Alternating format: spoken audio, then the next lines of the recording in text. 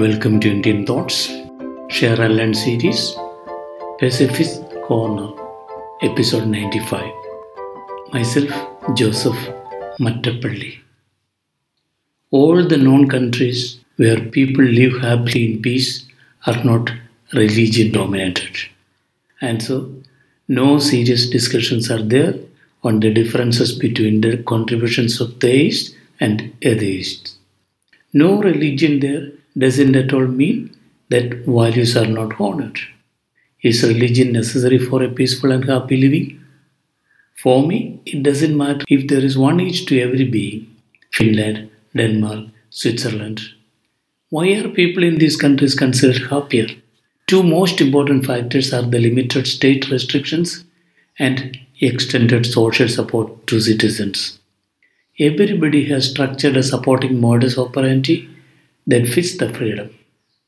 Look at Finland. 13% of the people are single parents. There, it's not news at all. This doesn't mean that the other lives hid. Finland belongs to one of the best countries for raising children. Fathers there spend more time bringing up children. Relationships there are generally active and serious, not just nominal. Once, a professor was asked about the differences between relationships and attachments. He asked the interviewer if he was from the same city. He said that he was. Who all are there in your house? Asked the professor.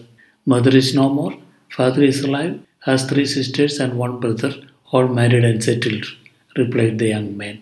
After a small pause, the professor asked in a low voice, Do you speak to your father? He did not reply to that question. It was sure that he did not like the professor intruding into his personal affairs. The professor asked him another question. When did you last speak to your father? Almost a month back, he replied. When did you all meet together last? Asked the professor. 2 years back during Eid. His face appeared a little colorless while answering this. The professor continued asking, How many days were you all together? How much time did you spend beside your father? How many meals did you take with your father? By that time, the face of the interviewer had turned red. The professor said, I'm sorry. Never wanted to hurt you. Just wanted to show the difference between relationships and attachments.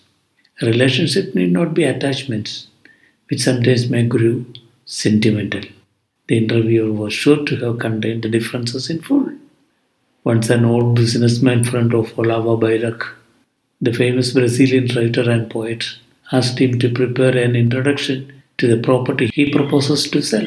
Bilac wrote, For sale, a beautiful property where birds sing at dawn in extensive woodland, bisected by the brilliant and sparkling waters of a large stream. The house is bathed by the rising sun.